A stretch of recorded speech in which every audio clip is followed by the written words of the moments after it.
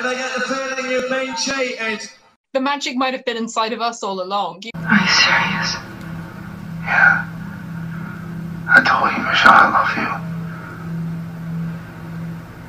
I'll do anything for you. Life is everywhere. You don't have to go on the road. You don't have to, sell your teeth and move into a squat in order to live life. You just have to attend to the community you're in and be aware of people around you. And I find that, privilege has a way of insulating you from having to deal with that.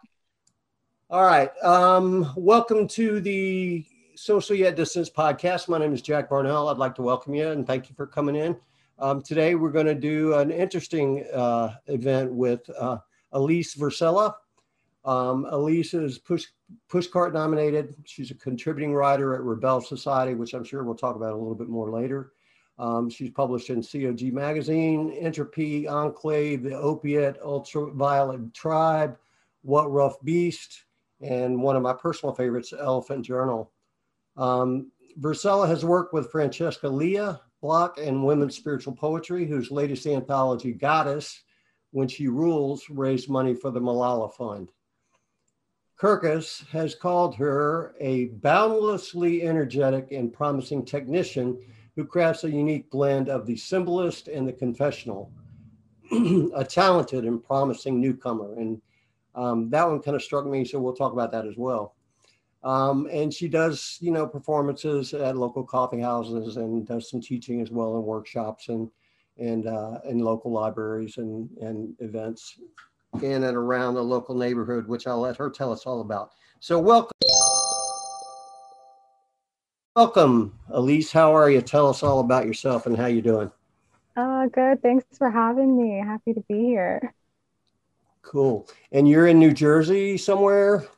I am. I'm in South Jersey, so right smack dab in the middle of the Pinelands, about 20 or so minutes away from Seaside Heights. So that general area is my abode. Yeah, I'm a confirmed Southerner, and I know nothing about that area of the world at all. It's really kind of sad, actually. Florida, I feel like gotcha. But strange. I'm closed up in that world. I travel a lot through books, though, so that helps. Tell me a little bit about your journey. I know that the readers will want to hear about that. I mean, obviously, you're relatively young, and I know that there's some education in your background as well. So tell us how you kind of came to be where you are in the world of poetry right now, and where you kind of feel like that is. Oh man, I feel like I finally hit where I want to be, but I still feel like there's so much for me to learn and so much farther for me to go. But yeah, I started writing poetry, when I was 12, 13. It was really bad, angsty stuff. And then in high school, I really kind of blossomed. I took a creative writing class. I had a great teacher. I had lovely teachers in high school that were really, they helped me evolve and grow and just really explore that writing aspect. And then I had a friend's mom introduce me to Rebel Society, and I kind of consider that my nest. And that's where I kind of learned how to fly off into this poetry world, because without Rebel Society, I never would have found women's spiritual poetry. I never would have found Elephant Journal. It was the building, it was the foundation. And then all of these stepping stones kind of led me to the next thing and the next thing and the next thing. I've come to realize the wisdom of women. I worked, one of my writing jobs was with the Good Men Project, which is kind of a male version of what you're describing. But the interesting thing was I worked with mainly women because they actually were the ones that had the answers. And I found that quite amusing. And unfortunately, I had some social media skills, so I wasn't limited to my maleness and my writing skills, neither of which were very apparent at that particular time in my life. But we built an organization that does a lot of really, really good work. And in that process, I met Andrea and some of the people that were, I think Rebel was relatively new at the time. And Elephant Journal was, very vocal and upfront at that time. And, in my own kind of personal search for spirituality, I found I kind of landed in both of those places as well, and found some meshing with the words that I kind of felt were trapped. So I'm big on the incubator theory, because it's treated me very, very well. So yeah, for something that's pretty much virtual, like I've never physically met these people, it has grown into this sort of family almost. right. And especially with women's spiritual poetry, that's been like a whole new family, definitely. Well, I'm quickly learning too that as spiritual as I would like to consider myself, my my spiritual energy is no match whatsoever for the feminine energy that's loose in this world. So, I comply willingly and believe truly we would be much better off if women ran the world, and, I could just shut up and, Yes. do my thing, whatever that may be. That's some raw energy we all need to tap into. Hopefully, the thing is, though, I found myself in a kind of unique situation that I wanted to ask you about, because I get this vibe from you just because of where you've been. I try to research a little bit and understand the people that I'm talking with. I don't want to just sit here and talk about books and blah, blah, blah. And recently in my life, I've had some people, a person, her name, and she's a younger girl, and she's come into my life through some family channels that I didn't know about or expect. So there is a connection there, and I sensed that there was some attraction to words with her, and I started kind of delving in and finding out. And the truth is that she is what you described. She has that teen angsty, 15-year-old kind of thing going on. And she's looking for a way to express it. And just through being available, I was able to identify that she was writing, and she was expressing that in her own little secret world of what she calls poetry. And it is, who am I to judge it, Yeah. But so long story short, or longer, what would you, sitting where you are now, tell that 15-year-old girl who wants to A, tap into the emotion, and B, get it out, and particularly is drawn towards poetry as a tool to do that this young and this early? Oh man, Heavy, huh? It's so heavy. And I instantly just think back to like myself at 14, 15, and how I didn't feel confident. I didn't feel like I fit in my own body. And I really thank God for poetry, honestly, and thank God for those creative writing teachers and English teachers who saw something and said, this is good, you should pursue it. I think, and I did write a poem on Elephant Journal, poetry can save the world. Poetry, I wouldn't be here without it. I honestly believe that I would not be here without it. I would be a completely different human being. The 15-year-old girl writing poetry, it's first and foremost to just overcome those emotions that you can't make sense of in your head. And when you feel like no one else is listening to you, or you feel like you don't fit, you don't have a place, you don't feel at home in your body, poetry was the way to find not just myself, but my place in the world. Mm-hmm. So I think if you're writing poetry, if it's found you, because I do believe poetry finds you and not the other way around, to keep writing and just to see where it takes you. Yeah, I mean, and that's basically what I say too, is like, it doesn't have to be pretty. It doesn't have to be good. It doesn't have to be read by anybody but you. But, what you want to do is tap into whatever the emotion is that's causing that need to get it out of your fingers onto a page somewhere, and tap into that and learn to love that and respect that. And the writing part of it will, you can always clean that up and learn the techniques. And I believe that the word they used for you, young lady, was what was it, technical, profoundly technical or something, like that. And that's, that's what I tell a lot is, and see, my thing is I get excited because she's excited, and she doesn't even really want to show that she's excited. But then I'm throwing stuff at her like, Gwendolyn Brooks and Adrienne Rich and Plath and, all this stuff that's like, wait a minute. Many. You don't want to hit her with Sylvia Plath right out of the gate. That's probably not. Maybe not right out the gate. It's probably not the best thing to do. But at least when I do that, because I obviously can't control myself, and because I'm drawn to that type of poetry, I do tell her with the disclaimer that, look, this might be a little bit dark and it might be too much. And just understand that the theory's the same. She's tapping into that emotion and it's coming out her fingers, just like yours is going to be too. She's just learned it a different way and has different emotions. That's all. Yeah. And I think even if her stuff does start out dark, like maybe what she's feeling is dark. And I think Francesca Lia Block always says this with her work. She turns pain into poetry.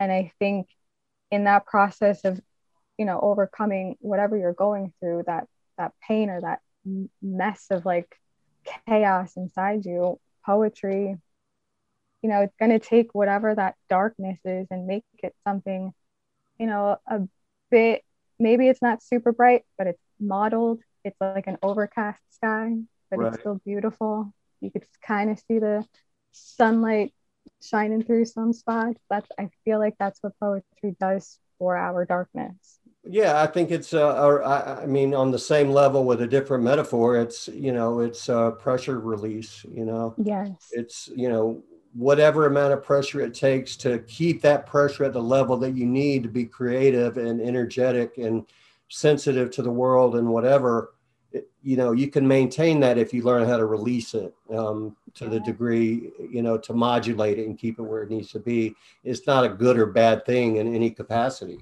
It's just, you have to determine what that pressure is. And as a 50-plus-year-old guy, it's not real. I mean, I can make a lot of grand statements about poetry, but how relatable will that really be? When I'm talking about, yeah, I remember when I was a 15-year-old girl, gee, back in those days, we had to walk to school both ways, and we wrote about it too, damn it. So that's why I asked.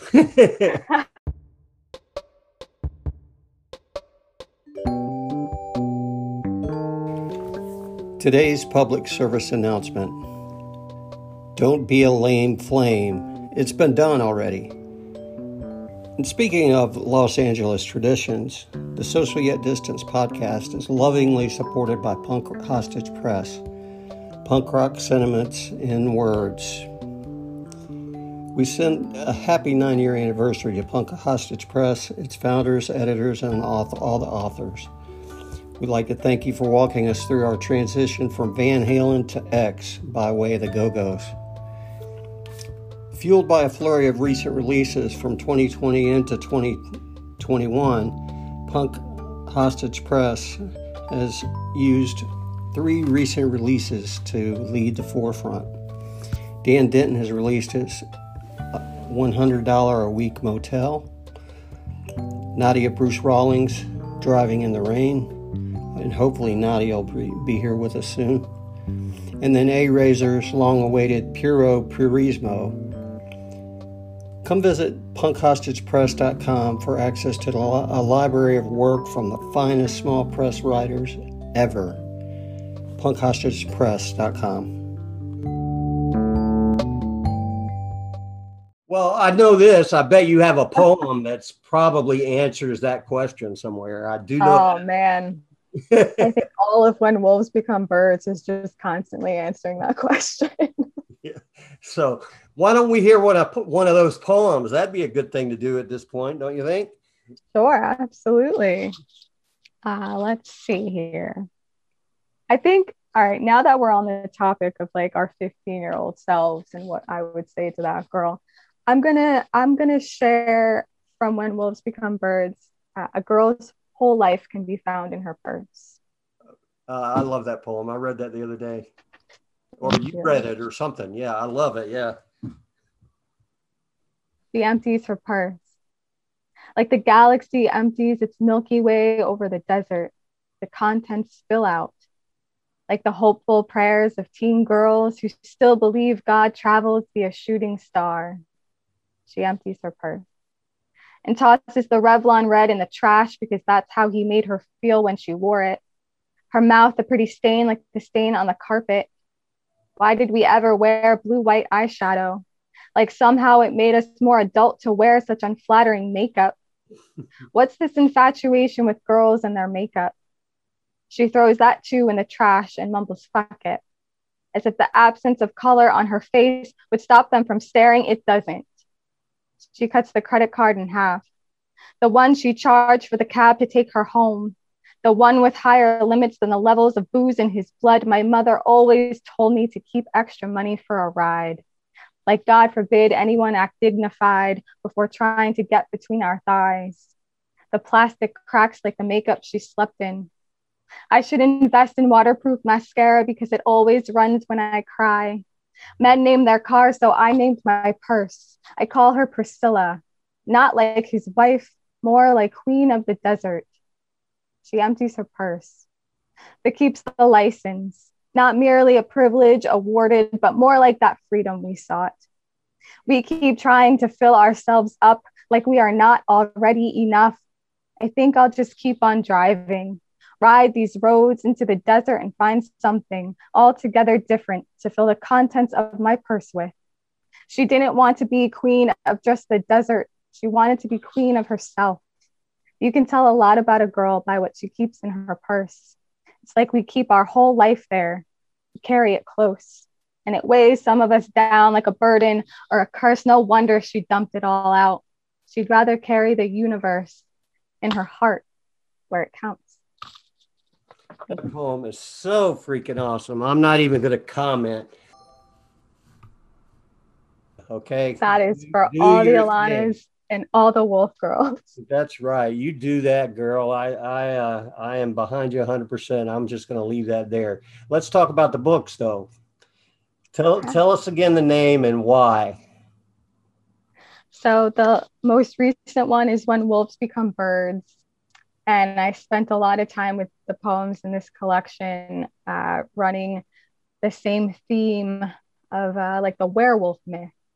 I started thinking to myself, well, you know, that feminist in me, it's not a wolf man. I mean, I love Lon Chaney, but it's not the wolf man. It's the wolf woman.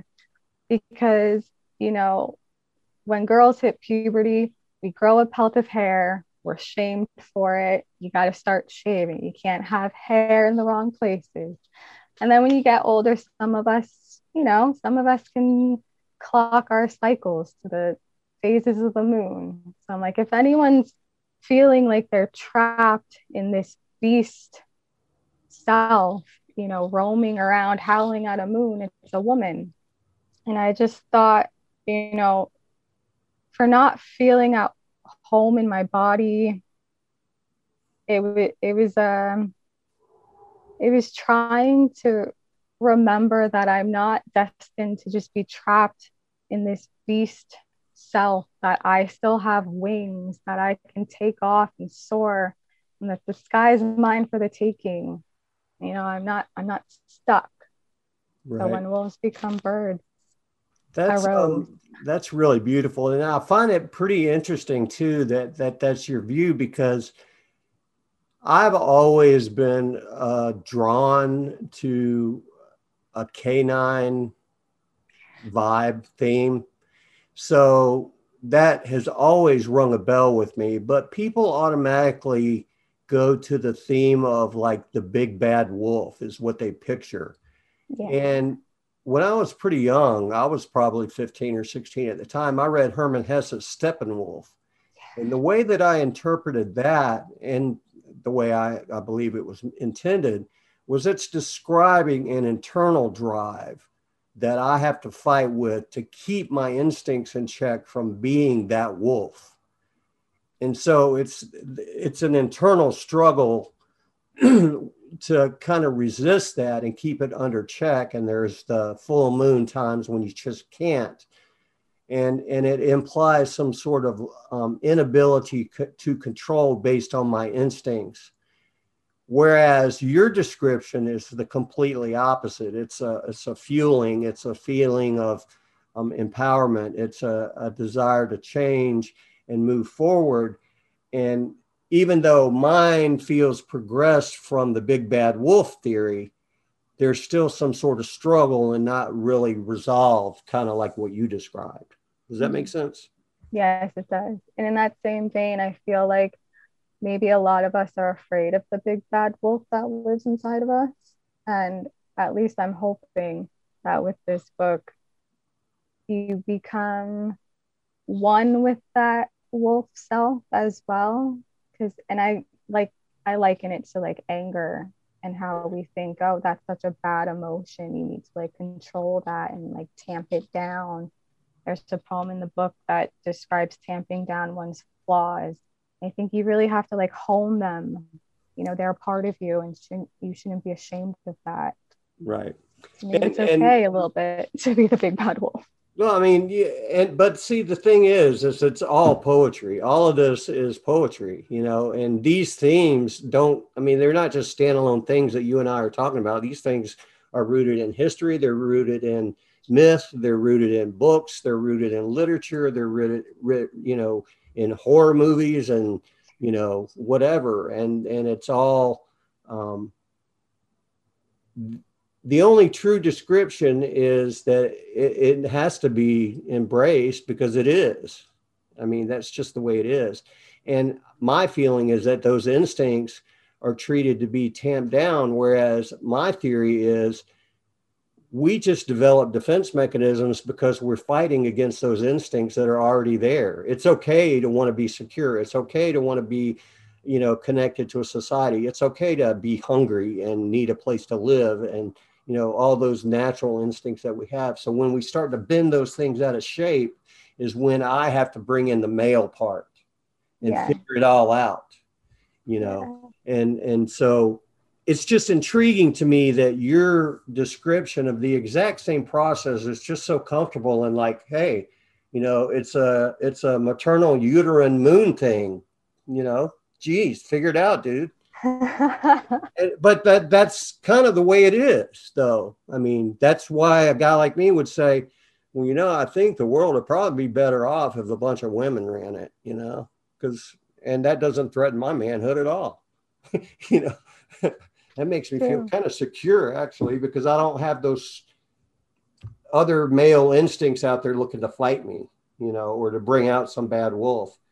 And, you know, the women I cross, the feminine that I cross, they're either scared of the human or the wolf, and that's their problem, not mine. You know? Right. So, You gotta find that balance. So anyway, that ain't doing a damn thing to sell your books, is it? So I don't know if we should do a poem and talk about another book or whatever, but you know, the thing that that I always go to is this idea of voice and whatever the hell that means, you know. And then I'm going to read the quote. Kirkus has called her a boundly energetic and promising technician. Promising technician. Now, I realize the intent of those words, but that feels like nails going down a chalkboard to me because I don't come from an academic background. I didn't learn, I read. That's, you know, that was the thing. Right. Same. So I don't have very any different background. You know, it feels very different to me than like sitting in an English class and actually understanding Robert Lowell or something, you know. Oh, God. I find it so funny that Kirkus had reviewed me and said that because it kind of felt really great because I don't have any technical background. I didn't go to school for this.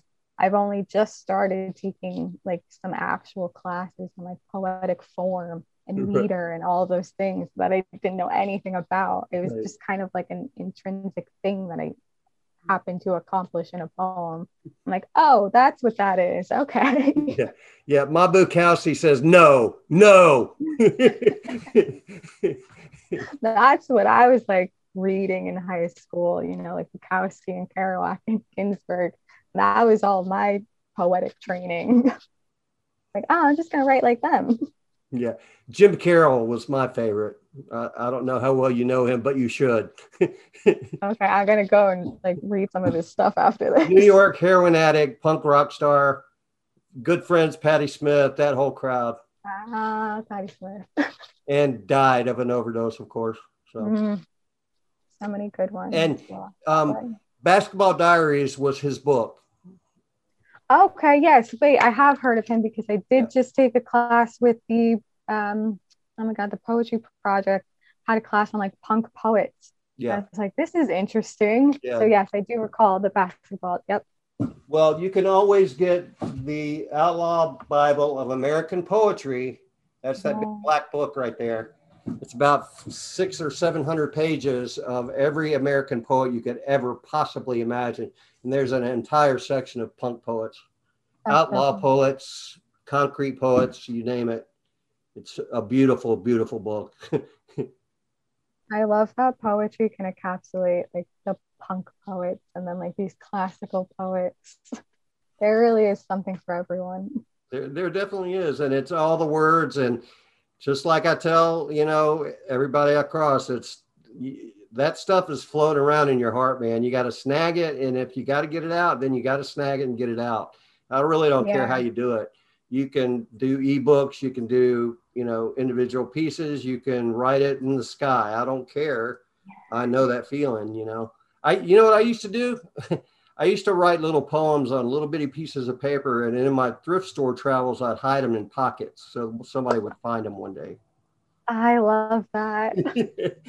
You know, that's, you know, and so all we're talking about is poetry. It's like, oh, okay. Well, why did I do that? Because I felt like doing something nice that day, you know. That's all. It's not complicated. Love it. It's just life, you know. Poetry is life.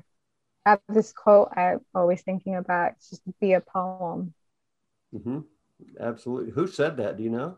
I don't even know who said it. It was like one of those. It's so terrible because I feel like this meme life that has kind of just cropped up. You just see something and no one tells you who said it. So it's just like, yeah, some of the discussions we've had on the podcast were around Instagram poets and you know, these what was it, Hallmark is the largest distributor of poetry in the United States, and it's, you know, it's factories of people who wanted to be writers who were trapped in hell writing 3 lines of poetry. They're in a capitalist nightmare. I forget who I was talking to about that, but they lived in the town where that place was founded, like their home base. And some very, very famous people that you would know worked there once upon a time, and they had to flee, you know. Oh God, because there's like stacks of poets who are just trapped in this cubicle of hell, you know, getting paid for their words. That gives me chills. No, it hurts, doesn't it? It's like a knife in the gut. It's like, no. Because I also find that, like, I don't know if it's like selling out. I guess like musicians like sell out. But when you're speaking of like poetry and that form of art, you know, yes, everyone wants to make money, but there's also like, I'm not going to sell myself out to Hallmark in order to do it.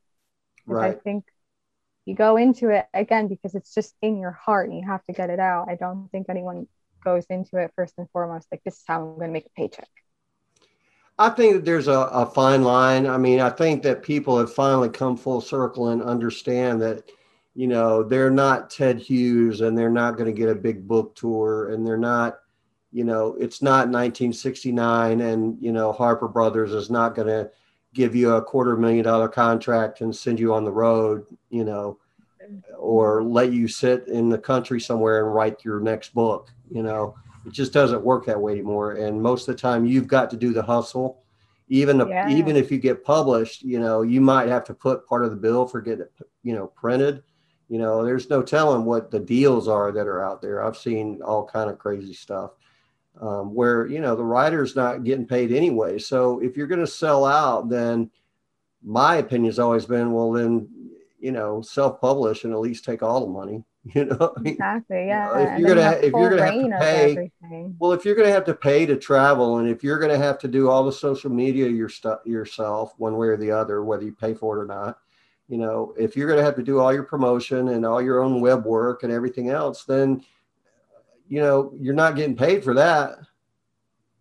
So, a $5 chapbook, how many of those you got to sell to feel valuable if that's why you're doing it, Exactly. Yeah. And there are people who have adapted models. John Dorsey is one of the greatest writers I've ever known. And, one of the things he's done is he's got a subscription, and you pay him X number of dollars a year, and he sends you everything he writes. And it might be 20 books a year, and it might be 50. And it might That's be a really good business model. I mean, it's smart, Yeah. it's smart, and he's making a living, but to do what he enjoys doing and traveling and giving, he doesn't perform for nothing anymore, but he doesn't have to, he earned that, so after 20 years of doing it, then sure, you kind of deserve that if you're still around and people are still buying your stuff and begging you to please tell me how you do it, Magic Man. Yeah. Get a dinner and a beer for traveling 100 miles to read, but it ain't gonna happen for me. I'm paying people to come to my podcast because I gotta pay people to talk to me, for crying out loud. Oh. They're not gonna come anywhere and see me in person. Are you kidding? Oh man. And Surely that's a weird thing. No, actually, like, it's an evil plan. I've been writing for like 15 years now, and I've never really put anything out there except on Facebook. And one day I'm going to release a complete works, and I'm going to get rich because people will at least know my name. Yeah, 100%. They'll know you from the podcast, and then they'll be waiting. Finally, put out a book. And that irritating guy who keeps reposting all their stuff every time they post something, it's like, oh, my friend in California is doing a reading at some caboose somewhere, Right. like I'm going to be there. So read us a poem there, Miss Versella. All right. Do I say that right, Versella? Yes. Got it right on the first shot. Well, I was very proud. I spent the majority of my youth in a place called Salvatore's. So that should tell you something. All right. This is called a natural disaster. They say my blood is tainted. It's in my DNA. Like the ground beneath me, how the core boils the earth quaking. They say I erupt like the volcano. My rage flows from my veins like the lava in Kilauea reclaiming its space. It is okay to want to reclaim your space. I've held out like rain and drought for too long, been holding my breath in my lungs for too long. I will not stay quiet any longer. Breath exhaled and the shingles tear from the roof. The wind whips up a gale on the horizon. The Santa Anas always set the highways on fire. I have singed my throat with soot and ash. My eyes are the lightning, the electric cracking through your birch bark bones. So much pain. And the rain is only welcome when the earth is thirsty. It is okay to cry here. I will not drown in the ground, turn to mud and mulch. No, I am not too much. The people want to flee from me, afraid of what they see in me. They could never cause the tides to rise. Shake the fault lines, spray the power lines. They beg me, tamp down your flaws. Blind to the exquisiteness in every natural disaster. Like the princess cannot be both reprieve and hazard and still get her happily ever after. After every natural disaster, nature sets herself free. The wolf becomes a bird. Her wings released. Awesome. I was listening and I was thinking a few minutes ago, I said that I always get to voice, and I was listening to that poem with that thought in mind. And I mean, I've been accused of writing like really in a really base fashion. I don't look for really difficult, flowery words. I just kind of say whatever. And I didn't hear anything in that poem the way that you read it, except just some honesty and you know, a very clear vision of what it is that you're trying to say. And that is voice, you know, really is, you know, you've developed that voice in that particular piece. I'm not saying it's a style necessarily. That's my genre. It's all self-pity and wah, wah, wah for me. But, you know, you seem to have found some resolution to yours. But the idea is that, you know, we work into some voice, and all I'm saying is I'm not happy with where my voice is. So I keep looking, but it sounds like you're pretty comfortable. And I wonder if that's an accurate read from an outsider. I think that's pretty accurate, and I appreciate that because I feel like it's taken me quite a while to get to this point. I think voice and style, you don't get that until you know, you have to keep writing to find your voice and like your style. And I think earlier in my writing career, I had that over flowery language, very heavy on metaphor and image, which I think I still err to the side of heavy on the imagery. But again, Francesca Leah Block was one of my teachers. She helped edit this book. You know, she said, dive deeper into like what you're trying to say, be more vulnerable and open, that those are like the stronger pieces. So I think as I've progressed as a writer, it's been more of like, what am I trying to say and how can I say it concisely? Yeah, I mean, I definitely struggle with metaphor because when I find myself looking for a way to say something that's just really bold in its statement alone, I find myself creating confusion where somebody else will read it and they'll go, what? And I'm thinking, oh, well, that makes perfect sense, you know? Yeah. So I have to be very careful about that. And it's very tempered for me. To offset that, I look for the right word a little bit more than I just said I do. but I don't carry a dictionary everywhere like I would have in the old days and try to, you know, okay, or a thesaurus was even my favorite, you know, get 10 words and pick which one you like, you know? Yeah. No, I still totally do that with like word processors. But like, yeah, I mean, there's nothing wrong with that, but I'm just saying that as opposed to being able to actually use the tool of metaphor is kind of a cheating way of doing it. Yeah.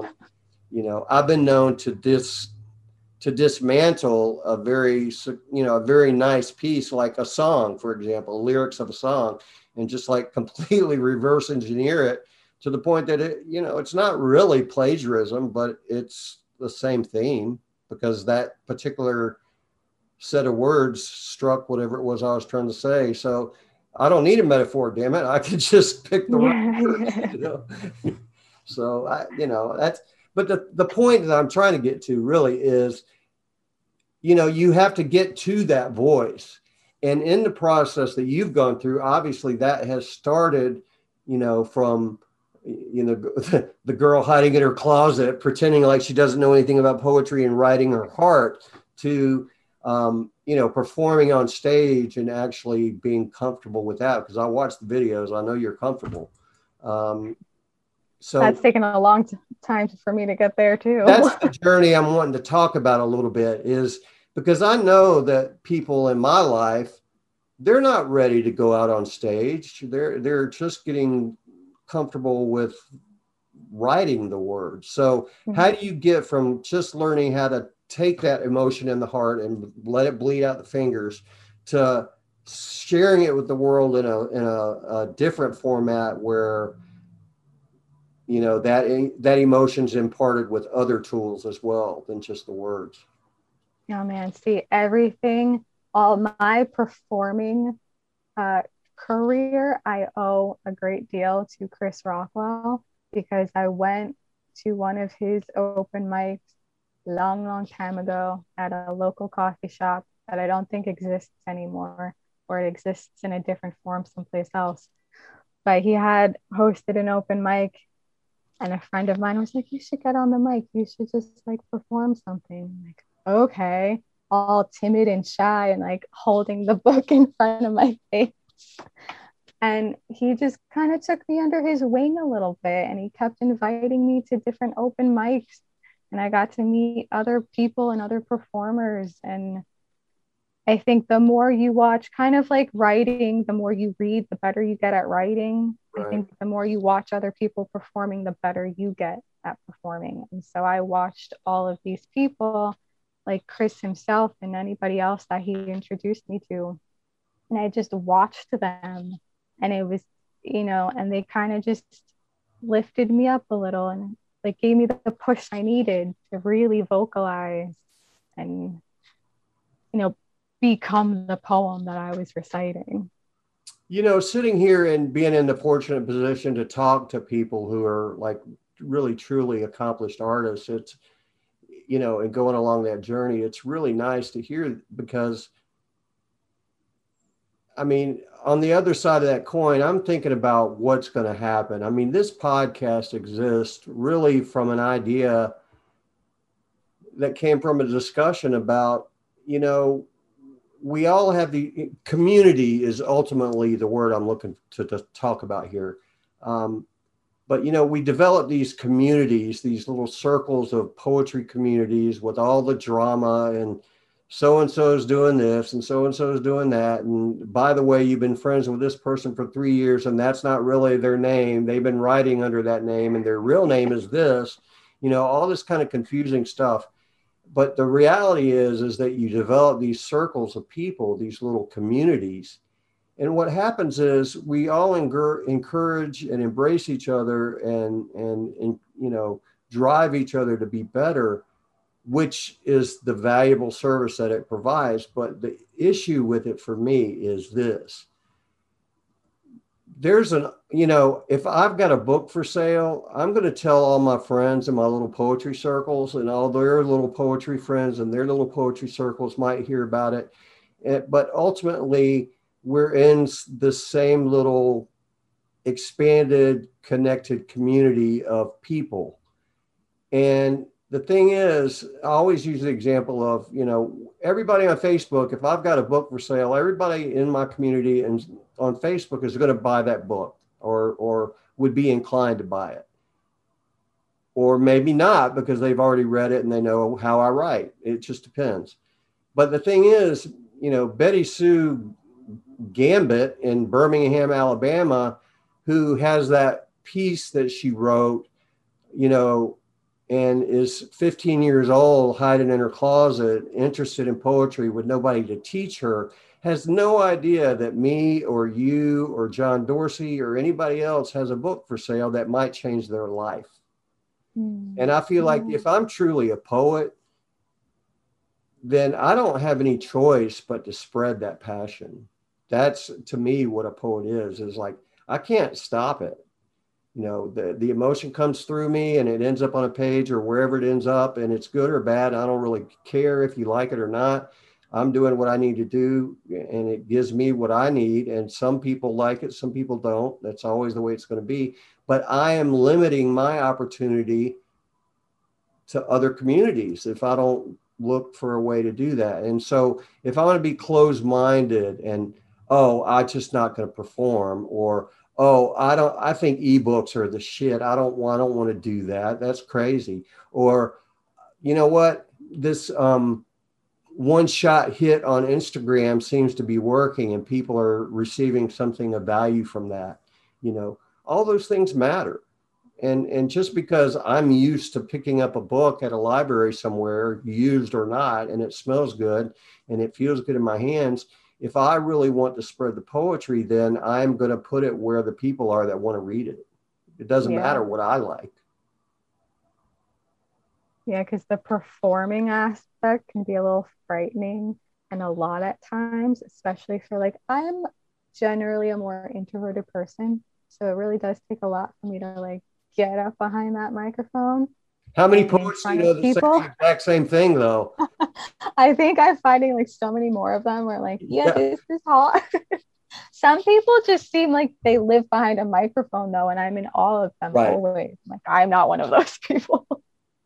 I think it's practice. I really do. I think it's a Yeah. learned skill, just like anything else. I mean, I'm not that good at writing poetry, so I have to continue to improve.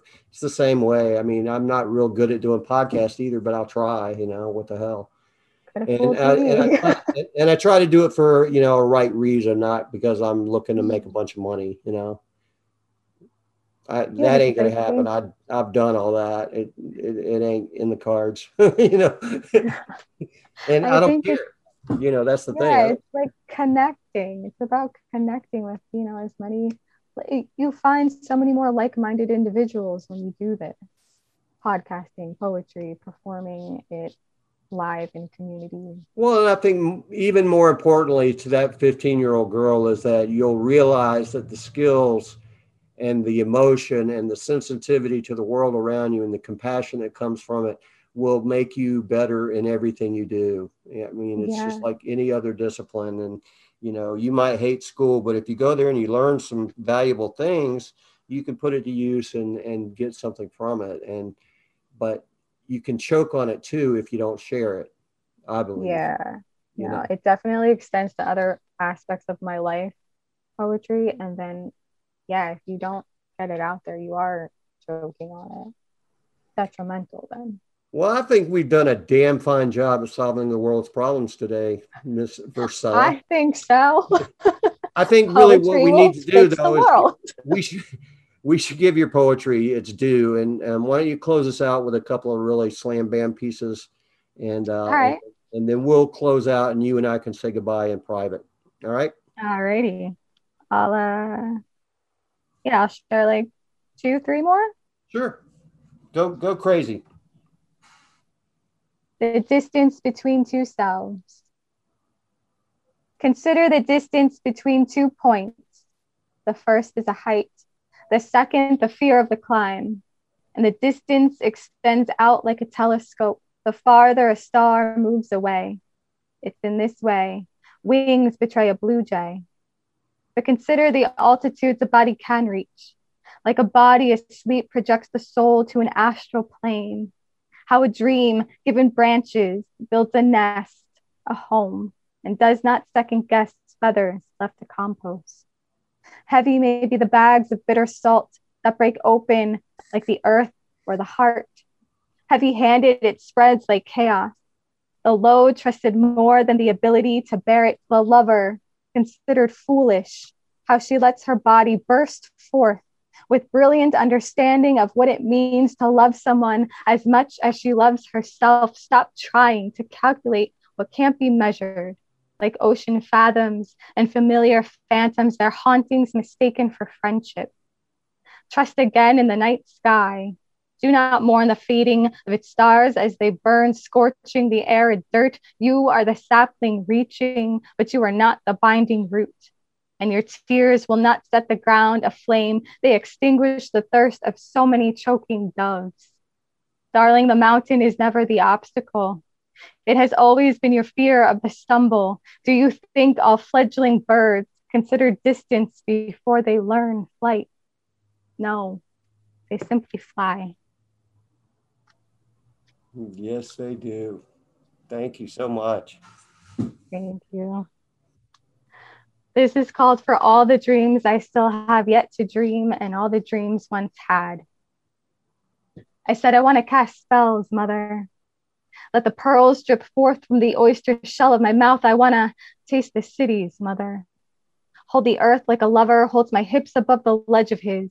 I won't hold secrets and empty promises. I want blood oath and lightning strikes, terror and the shriek of a nightmare, jolting me alive. Nocturnal birds once the day sets. Watch the girls as they set their masks down. Embrace our dark nights and vulnerability, that I still cry and shout so you can hear me. Over the sting in my throat, the sting of this salt, these crusting waves, I swear to God, one day I'm going to drown in. But for now, I'm learning how to float, how to sip of love and not get drunk. Oh, how the tide wants to pull me back with her. But I am still a stubborn woman, mother. I am learning how to take a fighter's stance. On shifting plates, I try to pirouette and I am graceless. But thank God for that. Thank God for my vulgar mouth and my two small hands. They hold this bleeding organ like an offering to know God at all but my younger self, that Holy Ghost, haunting skeletal halls that creak a little more upon waking now. Kneecaps remember what it was like to run, hunched, howling, because it hurt to learn I must become a beast. Some of us never shed the pelt for wings, forget we were made for skies, and we make our own heavens from the pearly gates of our teeth. A smile that bites back, like a dog in the junkyard, a warning behind a chain link fence. We were all born in the gutter with our eyes full of stars. Mother, maybe we did fall to earth from Mars. But I still believe in what we've been building here, even if we burn it down daily. Aren't we all witches set to burn at the stake daily? Joan of Arc, and maybe I am crazy. Crazy as my feet levitate from the grass, as I dance and spin righteous, divine like a dervish. I spin in the grass and the dew wets my cheeks.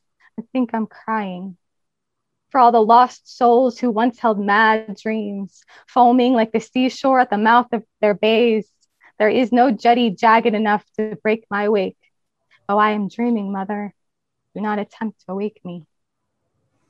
Man, I like that poem a lot. I was sitting here, and as you were reading it, you would read a line, and I'm thinking to myself, God, I like that. I'm going to remember that and mention it at the end, because I really don't like to comment after poetry, only because I feel it a little bit differently, I think, than some people. I kind of like to swish it around and taste it like I'm doing a wine tasting or something and kind of evaluate it.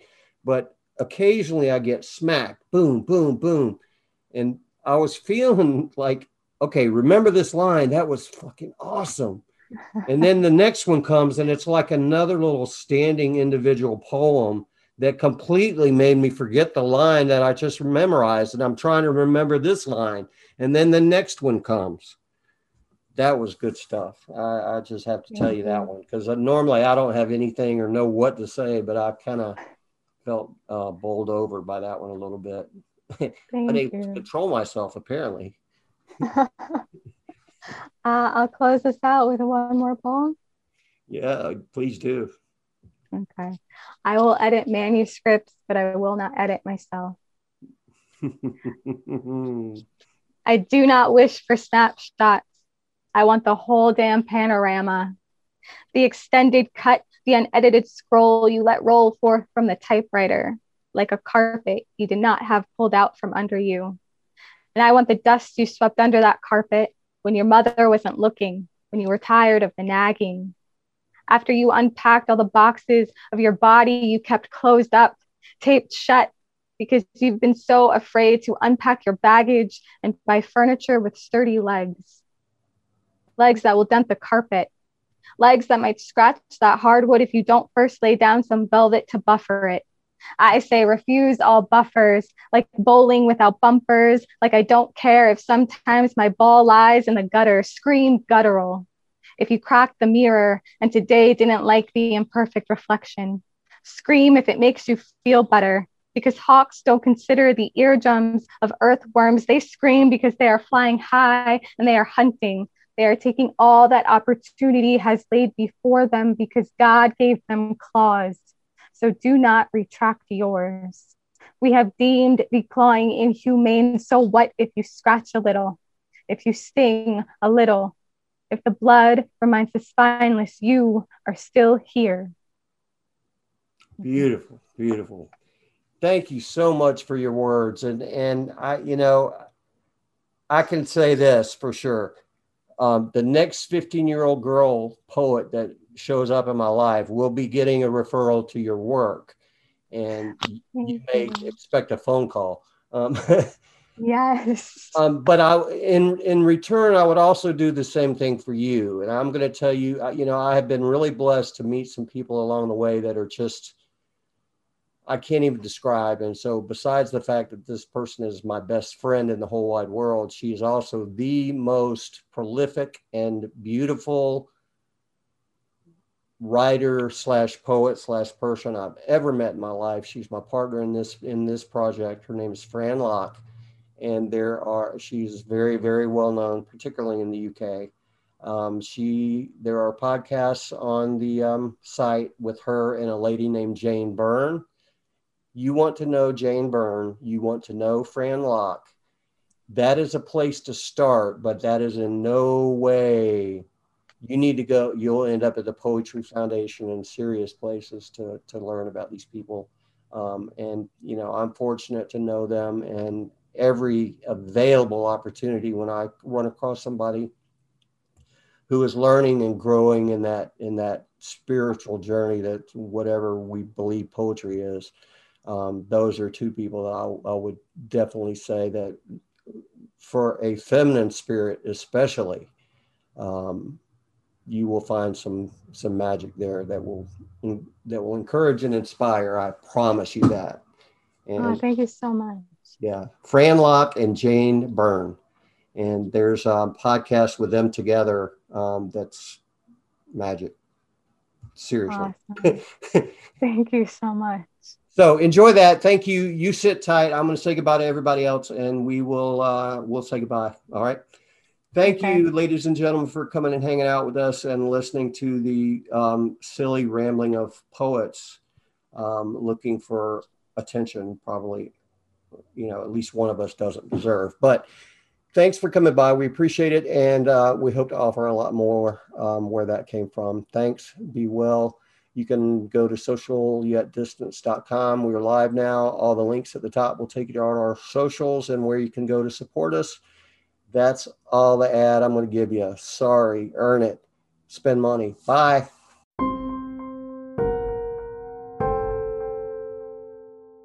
Hello, my name is Jack Varnell. I'm the Emotional Orphan. I am with the Social Yet Distance podcast. And, you know, in this crazy COVID world that we've created, everybody is always looking for ways to support themselves and their families. So that's what the Social Yet Distance podcast and crew is really all about. We're built on the idea of supporting small businesses, the small press, and all the creators we can get our hands on. We're looking at ways that we can bring you more and better content that helps us to meet that goal. But meanwhile, redbubble.com and Society6, the number 6, society6.com/emotional orphan at both. We'll get you to our art store and merchandise store where you can pick up all kind of goodies, anything from art to full-size furniture. So come visit us. Help support the podcast.